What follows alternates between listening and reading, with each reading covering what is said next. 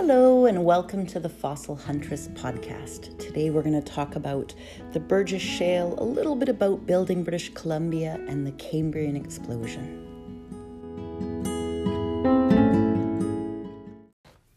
British Columbia is truly a place apart from the rest of the world and even the rest of the country. We have beautiful mountains. We've got the Pacific Ocean with the sun twinkling across it, and sometimes we have gorgeous storms. Huge salmon runs and seals and whales and porpoise. We've got bears and eagles. It's a place apart, and it's truly an outdoor playground for those that like to explore and hike and fish and sail and ski and golf. It's a paradise. But it is also a crazy quilt in terms of its geology. And it's one of the most interesting puzzles that we've had the last century or more to really pick through and pull together.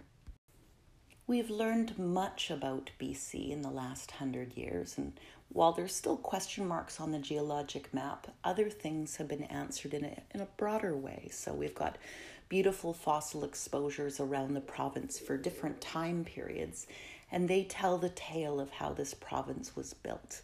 And one of the most precious of these and special of these is the Burgess Shale. And you probably know the Burgess Shale if you're listening to this podcast. It's a ancient undersea archive that today is hundreds of kilometers from the ocean and about 2,300 meters above sea level.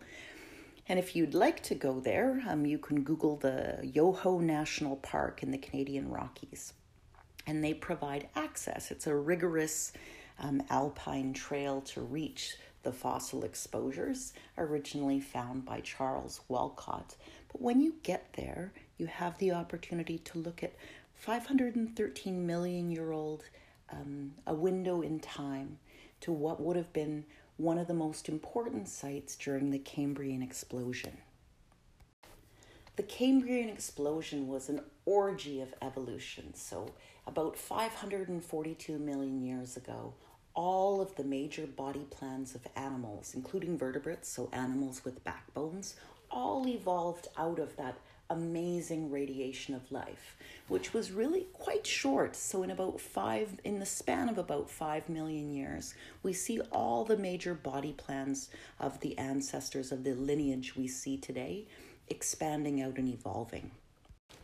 For the longest time, the Burgess Shale held sort of pride of place as a window into the eruption of life we see in the Cambrian. We see wonderful examples of creatures that we couldn't even figure out which way was up. So Anomalocaris, Tuzoia, interesting arthropods, Hallucigenia, all erupt on the scene at this time. It's also the rise of the trilobites, which may be the world's favorite fossil. So they emerged in the Cambrian and then long outlasted it. And over the last several years, we've discovered Cambrian outposts and exposures, outcrops in Australia, southern Australia, Namibia, some beautiful sites in China, in Kunming and the Balang Formation. So we're starting to see a better picture of what was going on 500 million years ago. The first glimpse into the Cambrian window that gave us a look at the soft-bodied creatures happened quite by accident. Charles Walcott, who was the head of the Smithsonian Institute, was finishing up his third field season with his family and crew, and they were in the Rockies studying trilobites and mapping Cambrian formations from Banff to Mount Robson.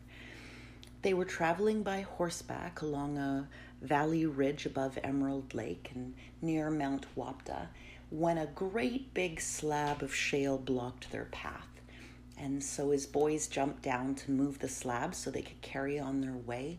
And that particular piece contained the soft-bodied and perfectly preserved Morella splendens, so one of the interesting and wonderful creatures from the Burgess Shale. In that moment, he understood that there were creatures that we'd never seen before. Trilobites are hard and they've got a nice exoskeleton, and we find them in many places in the world through time. But we rarely find things like soft and squishy octopus and creatures that need a special moment where they're embedded in a fine-grained sand or earth, or in this case it would become shale, so that we get that fine preservation. You see places like Solenhofen and other Lagerstätten where there's that beautiful preservation. And Charles had stumbled across something quite amazing. Charles was delighted and smitten that day. He was literally bit by the Walcott bug, and he would return every year, every field season, to a quarry that now bears his name. And that same afternoon, he unearthed dozens of new and exciting soft-bodied creatures never seen by anyone in the world before. And it shed a lens on a time when we had a very strong arthropod understanding of the Cambrian. Walcott got the timing a little bit off, so that day he looked and he found a bunch of soft-bodied creatures, but he also found some trilobites that he recognized that were Middle Cambrian. And so he'd guessed or estimated that the site was around 535 million years old. But we just need to shuffle that date up about 20 million years. We now know the Burgess is about 513 million years old. And that discovery up on that mountain that day changed Charles' life forever. He returned season after season until 2 years before his death and unearthed 65,000 specimens that he sent down to the Smithsonian. So a large volume of species, mostly new, that shed a light and lens and could be studied for years after his death. So he died in 1927, and since that time, others have taken up the charge. Along with unearthing a huge body of work, 65,000 specimens sent back to the Smithsonian, Charles also took excellent field notes and made descriptions of animals. Not all accurate from the get-go, because sometimes when you're putting a puzzle together and that puzzle is all foreign to you, you get things wrong, but he got a lot of it right. And that work got parked for a little bit. People were interested and excited, and the fossils were put on display, but very little publishing was happening with that Cambrian piece for a while, until about 1966. And that year, Harry Whittington, he was a professor of geology at Cambridge in England, he returned to Walcott's quarry with the help of the GSC of Canada, and they took out another 10,000 specimens. So these were shipped back to the UK, and there, along with two of his students at the time, who you'll know as the paleontologists Derek Briggs and Simon Conway Morris, who now have a huge reputation and publications, but at the time they were his students, and they reinvigorated the interest in the Cambrian explosion. And since that time, we've now had the benefit of comparing the Burgess fauna with sites in Kunming and Belang and various places around the world to really tease out a further understanding and understand the evolution and lineages of sort of who's who in the zoo back 500 million years ago. So the three paleontologists from the UK delicately and carefully went through all of Walcott's work and his field notes, and they were also armed with another 50 years of additional scientific knowledge. And when they took a look at Walcott's papers, even though he'd done his very best, the creatures didn't fit exactly and as neatly into the established biological categories or phyla that Walcott believed they did. So where to put Opabina? So just for example, it's got 5 stalked eyes and its long claw-tipped frontal appendage, or hallucinogenia. Conway Morris believed might have walked on pointed stilt-like legs, or Picaea, which was Walcott had classified as a worm, but maybe it could have been a flexible rod or a nascent backbone.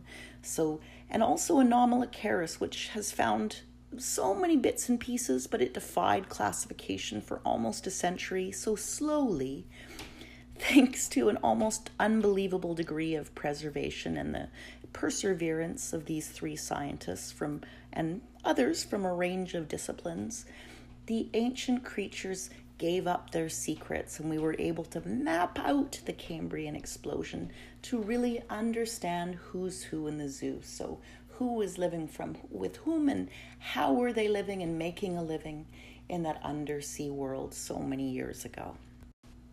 We know more now about the creatures of the Burgess Shale and how they made a living. So Opabinia was seen to be blessed with both swim fins and legs. Was this an early forerunner of amphibian life, and they would one day crawl out of the seas to populate the earth, or was it just a very early multitasker? And thanks to some better preserved species and specimens from China, we now know that Hallucigenia walked on clawed legs, and that those pointed spines that were splayed along its back were armor. Pikachia, it seemed, was not a worm at all, but perhaps one of our most distant ancestors with a cord-like spine that might one day evolve into a backbone. So we begin to see and understand the beginnings of vertebrate life and have a better understanding of what was going on back in the Cambrian.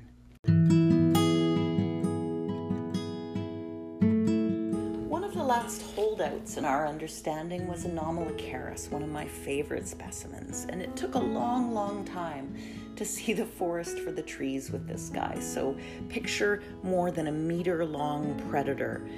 So it had two big feeding arms and another that appeared to be a circular jellyfish, but later turned out to be the animal's large, round mouth. This was a killing machine back in the Cambrian, so it would have been one of the sea's great predators.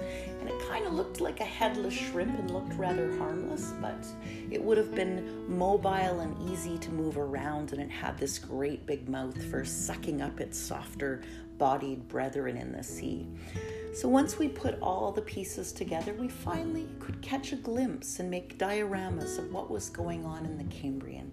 And it was a very exciting time. So we'll speak more about it later, and thank you for listening.